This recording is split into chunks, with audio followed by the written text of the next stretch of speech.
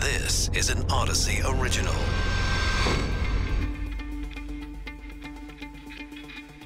This is War in Ukraine Daily. I'm Charles Feldman. And I'm Mike Simpson from the KNX Odyssey Studios in Los Angeles. President Biden and his fellow NATO leaders made it clear today in Brussels the alliance was unified in the face of Russia's invasion of Ukraine. No small feat. The president and his counterparts kept everything together in lockstep against Russia's aggression. We'll take a closer look at how they've done it and what's next in standing up to Vladimir Putin. We'll also go back to Ukraine and talk with a man in Kyiv whose family was dealing with a COVID outbreak when the war got started. Since then, medicine and medical care have become hard to find. The Biden administration has put together a team of experts and military personnel to come up with scenarios and responses if Russian troops were to use chemical or biological weapons in Ukraine. What would NATO's response be? And would the use of chemical weapons constitute a new red line? We start with NATO, an alliance that has not always been the most unified group, but that has changed dramatically in the past month or so since Russia invaded Ukraine. With us is Robert Sanders, retired Navy JAG Corps captain and chair of national security at the Henry Lee College of Criminal Justice and Forensic Sciences at the University of New Haven. Thanks for being with us. So NATO is saying they're prepared to do something if Russia uses weapons of mass destruction, like a chemical weapon or even a tactical nuclear weapon. What exactly would that something be? Well, there's a range of activities that could happen, from boots on the ground to asymmetric strikes to strikes with weapons, standoff weapons like cruise missiles, to take them out. The idea of NATO, U.S., our allies, boots on the ground, of course, is the last ditch resort.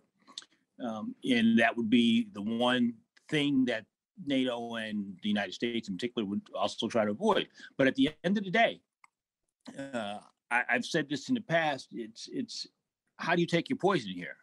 It's poison at the beginning, poison in the middle, or poison at the end. It's all ugly, it's all nasty. And if you want to stop a threat like this, you may have to actually meet the threat with the force that the threat presents. It's a delicate balance for obvious reasons. There is some worry that with things going so bad for Vladimir Putin that he's going to think that he has to do one of these things because it's the animal backed into a corner kind of scenario. Well, it is. My doctorate's in law policy. I won't do the psychology issue analysis of him, but the aspect of national security, you have a political end state that you're trying to achieve. And one of the mechanisms you can use to achieve it is the M in what we call DIMEFIL, DIMEFIL, diplomacy, information, military, economics, finance, intelligence, and legal law enforcement. Those are the instruments of national power. Those are what nations use in order to affect their power and policies around the world. Putin's political end state is rebuilding what had been the Soviet Empire and rebuilding that buffer that used to exist between that Western NATO and his Eastern Communist Russia. He couldn't get it through the D. He had no chance through the I. Economically, he was not strong enough. Financially, he was not strong enough. His intelligence apparatus, KGB days are over. And law, he's not China in the South China Sea. He resorted to the M. And his retort to the M has put us where we are today. What do we do with that? We have that same set of DIMEFIL as potential ways to respond. We started with the E and the F. We supported the Ukrainian M. And I can't tell you exactly what's next, but all those other dynamics, including the diplomacy one, which is happening right now with President Biden in Europe, are all on the table. But let me ask you something. Didn't a former occupant of the White House once draw a red line in the sand that if crossed, and I'm talking, I think, about Syria, that if that line were crossed, the U.S. would react, the line was crossed, and we didn't? Right. A bad scenario. I wish we had reacted. I would have liked to have seen lots of dead Russians and Syrian troops at that point in that time, but it didn't happen. So what are we doing now? Well, we're doing a lot of that the information stuff is being put out so the rest of the world has a clearer picture of what this looks like. We're doing a lot of the other gathering the information, intel to pass on to our allies and folks who could act.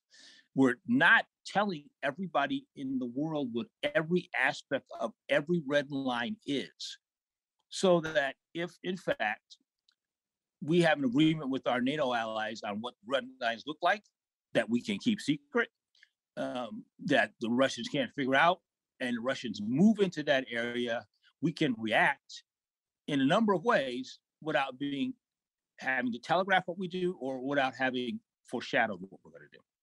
Robert Sanders there, retired Navy JAG Corps captain and chair of national security, Henry Lee College Criminal Justice at University of New Haven. We've been hearing every day from people in Ukraine sharing their experiences dealing with the war. Today, it's Ivan. He lives in the capital of Kyiv with his mom, his stepdad, and the family. Just before the war started, Ivan's stepdad was in the hospital with COVID and sent home. This while his mom was having a hard time getting over her own case of the virus. Ivan is with us now. Thanks for taking the time to talk with us. After facing one problem after another, first that family struggle with COVID, and now, of course, a war with Russia. Tell us how you and your family are coping. Hi, Mike, Charles. Happy to be here. That's a good question. Yes, one event after another. It's been tough.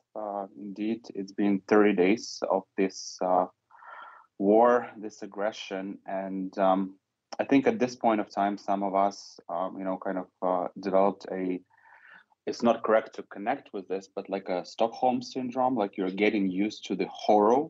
It's horrible to say, but you're somehow getting used to it, right? Because it became part of our daily life. And I think it's slightly maybe easier for us to speak about this right now, even like comparing to 3 weeks ago when we were just in shock because nobody really expected to just wake up. Like exactly 30 days ago or like 4 weeks ago, we woken up with, missiles being sent over the city, and you wake up from an explosion. You don't understand what's going on. And then you see on the news and the war started, and you just don't believe in it, that in this century, in this time, that something like this can happen.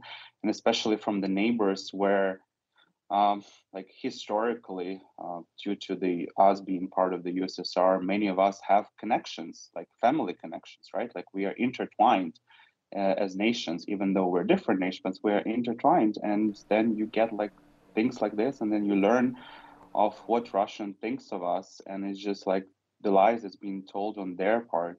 Like, yeah, and it's tough because we are in Kyiv. Like it depends on where you are in Ukraine, but every day you watch this horrific stories and footages from Mariupol or Kharkov of bombing and children being killed and houses being shot at. It's like, and you don't know what's going to happen to you, and pretty much you go to sleep. Like I will tell you how we sleep. Like when you go to sleep, I have like an emergency bag next to me. I have a bottle of water. I have like what I have in my emergency bag. I have like my passport, some cash, sneakers, to go buy granola bar, flashlight, knife, like things that you need in case you will be like bombed, and you will not have time to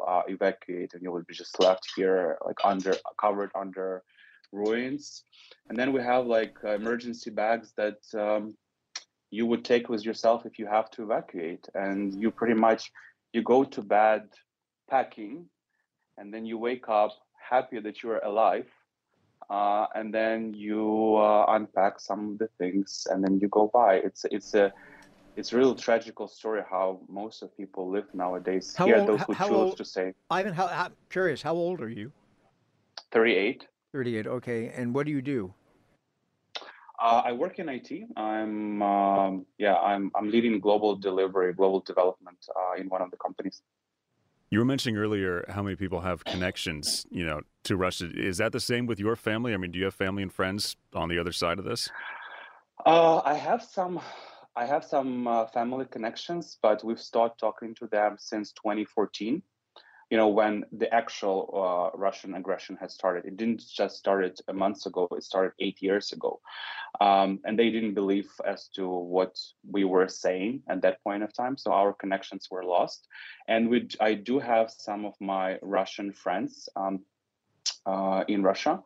And some of them stayed there and they understand what's going on, but they are keeping silent. I have very two good friends who are Russians and who've been living in Ukraine and who chose to leave Ukraine immediately because they didn't know how it will affect them. And they're right now staying in other countries and they're not returning to Russia. And then I do have some people in Russia, like they are not friends, they're like acquaintances, and they don't believe as to what we're saying. So pretty much we don't talk to them. How do you think this is all going to end? I hope and pray that Ukraine is going to win. Your Russian friends, I just want to come back to that for a second. The ones who are staying silent, do you blame them for that? Or do you understand because bad things could happen to them? Or do you think everybody over there who can speak out should be speaking out because they're one of the few apparently that know what's actually going on? It's a tough question. Obviously, we as Ukrainians would like every single person who is able to stood up for their opinion, because this is what we've done in Ukraine. This is now a third time that we're doing this. Now, the first two cases of our revolutions were interior conflicts, right? But we always chose to stand up for our rights. Now, we don't see how this is happening in Russia, and they pretty much they get used to the regime that they're living in. So it's their personal choice. Do I blame them? Well, it's their personal choice. And yes, I would love them to stand up and, pretty much say, like go into the meetings, protests and saying stop to this. Will this be effective? Yes, if this will be like a complete revolution, like you would have, let's say, in France, then yeah, it could work. Would that work in the real scenario that the regime that they're all being, let's say, brainwashed with? I don't know. Like, it's hard to say. I'm not living there. I've seen on the news just like what they saw about us. We saw a picture about them. I do understand that they are brainwashed, but they also fear. There's lots of fear as to what's going to happen to them because they do have a totalitarian regime. So I'm not there to blame or judge them. Ivan, we started talking about the fact that as the war began, your family was dealing with COVID, and until the war began, the world was pretty much preoccupied with COVID and the pandemic. Just briefly tell us, how did you guys deal with that? And then when the war came along, the sort of shock of that on top of having to deal with recuperating from COVID? Well, you know that human body gets used to activates their, immense power to recuperate and survive in the worst scenarios. So I would tell you that nobody speaks of COVID here anymore. And I know of extremely rare cases where I heard of somebody getting sick with COVID. It sounds like we don't even hear of statistics, but obviously nobody's going to be able to pretty much, get a COVID test right now. But overall, you don't hear of people getting super sick right now because they are probably scared and their bodies are activated for survival mode right now. So, COVID is getting killed by our immune system, I would say, maybe. But for me, it is we got COVID just before the war, and it was really hard in terms of like my stepdad was still feeling very, very sick, and it was hard for him to breathe because like 55% of his lungs were affected and he had a pneumonia and so on. So it was hard. But we had to do what we had to do. You had to survive. Like, this is a case of survival. And first days we were like, okay, what do we have to pack? What do we need to buy? Where do we need to go? What can we do? You're like, your brain is intensively working in a survival mode. And hence, I guess your body is also working through, getting quickly into shape. And how are mom and stepdad doing now?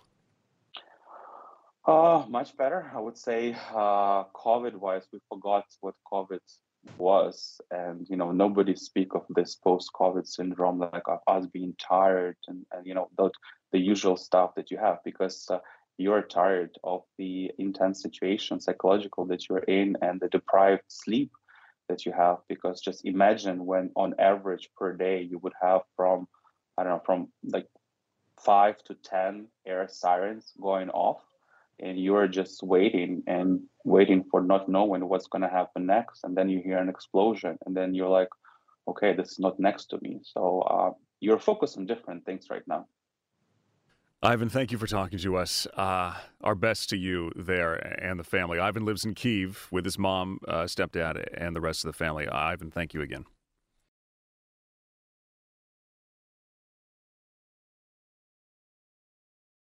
The White House reportedly has a team in place that's going through the scenarios in case Russia drops a bomb on Ukraine, a nuclear bomb, or uses chemical or biological weapons. New York Times says the team's also examining the possibility of the war spreading to countries that neighbor Ukraine, whether that's purposefully or through some kind of military mistake. How could these scenarios play out? John Tierney is executive director at the Center for Arms Control and Nonproliferation. He is a former Massachusetts congressman who served on the House Intelligence Committee. Thanks for being with us. It's almost hard to believe that we're even having this discussion, that Russia in the year 2022 would even think about using a tactical nuclear weapon. Well, it is unbelievable in a sense, and perhaps one of the problems is that people have put it out of their minds for too long. And one of the reasons why we haven't been able to reduce the number of nuclear weapons to the extent that we all should have by this point in time. Nobody believed that any responsible person would come to a point where they would start making threats and might meaningfully be willing to act on those threats. The biggest danger that people have seen in the last couple of decades have been the issue of miscalculation or mistake.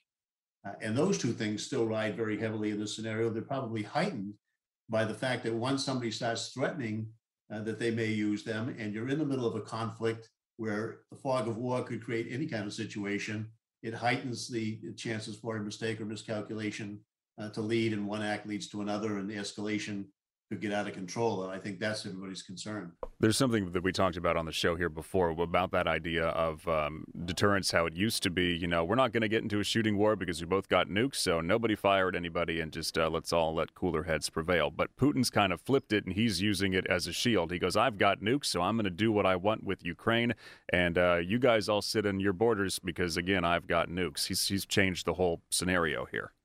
Right. He's sort of blackmailing everybody, at least threatening that if they ratchet this up to a point where he feels that the sovereignty of Russia is being threatened, that this existential threat might lead him to take that action. So, yeah, he's turned it around on that basis. It certainly has never been a deterrent from conventional wars. There's any number of conventional wars that have taken place regionally and locally in the last several decades on that.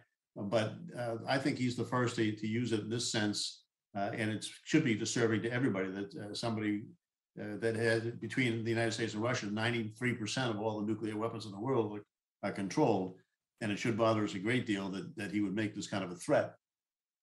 I was listening earlier today to a BBC report, and they were talking about how is it that, they were talking about the UK in specific, that their intelligence community so got Vladimir Putin, who has been in power now, in one form or another, about 20 years, how they got him so wrong, how they didn't understand what he was fully capable of clearly doing. So let me pose that same question to you. You were on the House Intelligence Committee, and you certainly know how the intelligence community operates in this country. How did we, after 20 years of dealing with Vladimir Putin, we thought he wouldn't actually invade. We thought it was a bluff. Clearly it wasn't. We thought he wouldn't bomb and pulverize cities. Clearly he has. Why didn't we anticipate what he's really like? Well, I'm not sure that we didn't anticipate what he was really like over the years. He's been a changing item, I think, in many respects, and the situation has changed, including COVID, which isolated him considerably, and I think has led to some changes in his attitude and his demeanor as well as his conduct. But over the years, I don't think there was any mistaking, at least with the intelligence that we've all seen, that he was a bad guy and a bad actor. But nobody thought that he would go to the extent of using a nuclear weapon or biochemical weapon of any sort, and we're still not sure that he would. No, but that's exactly alone is enough of a problem. Yeah, but that's exactly my point, John. Yeah, but my point is that nobody thought he would do a whole bunch of things that he's now doing, and we don't know yet. Hopefully, he won't go that next step, but he's already done a whole bunch of stuff that people said, well, we don't think he's going to really do. He's a bad guy, but he's not that bad. But he is that bad. I think you don't know somebody intimately. And few people know Putin intimately, even within his own country. And his advisors are kept at arm's length a lot of times too. So you use what you do know, and then you probably impose on it, rightly or wrongly, your understandings of what a rational person would do, because nobody had any inclination that he was irrational. Certainly hadn't been his conduct. He had always been a very calculated individual, looking out to protect his own regime and to protect his country in a heightened sense. That I think people put that on as, well, here's a guy that we don't like what he does. We don't think he's a good guy, but he has shown such signs of irrationality that he would ratchet it to an extreme level. And you can't read people's minds, but now we're seeing that whatever may have transpired, particularly in the last couple of years, has put him in the position where he's willing to do it and doing it. John Tierney, Executive Director, the Center for Arms Control and Nonproliferation, former Massachusetts Congressman, was on the House Intelligence Committee. This is an Odyssey original. Find us and others on the Odyssey app, Apple Podcasts, Google Podcasts, and Stitcher.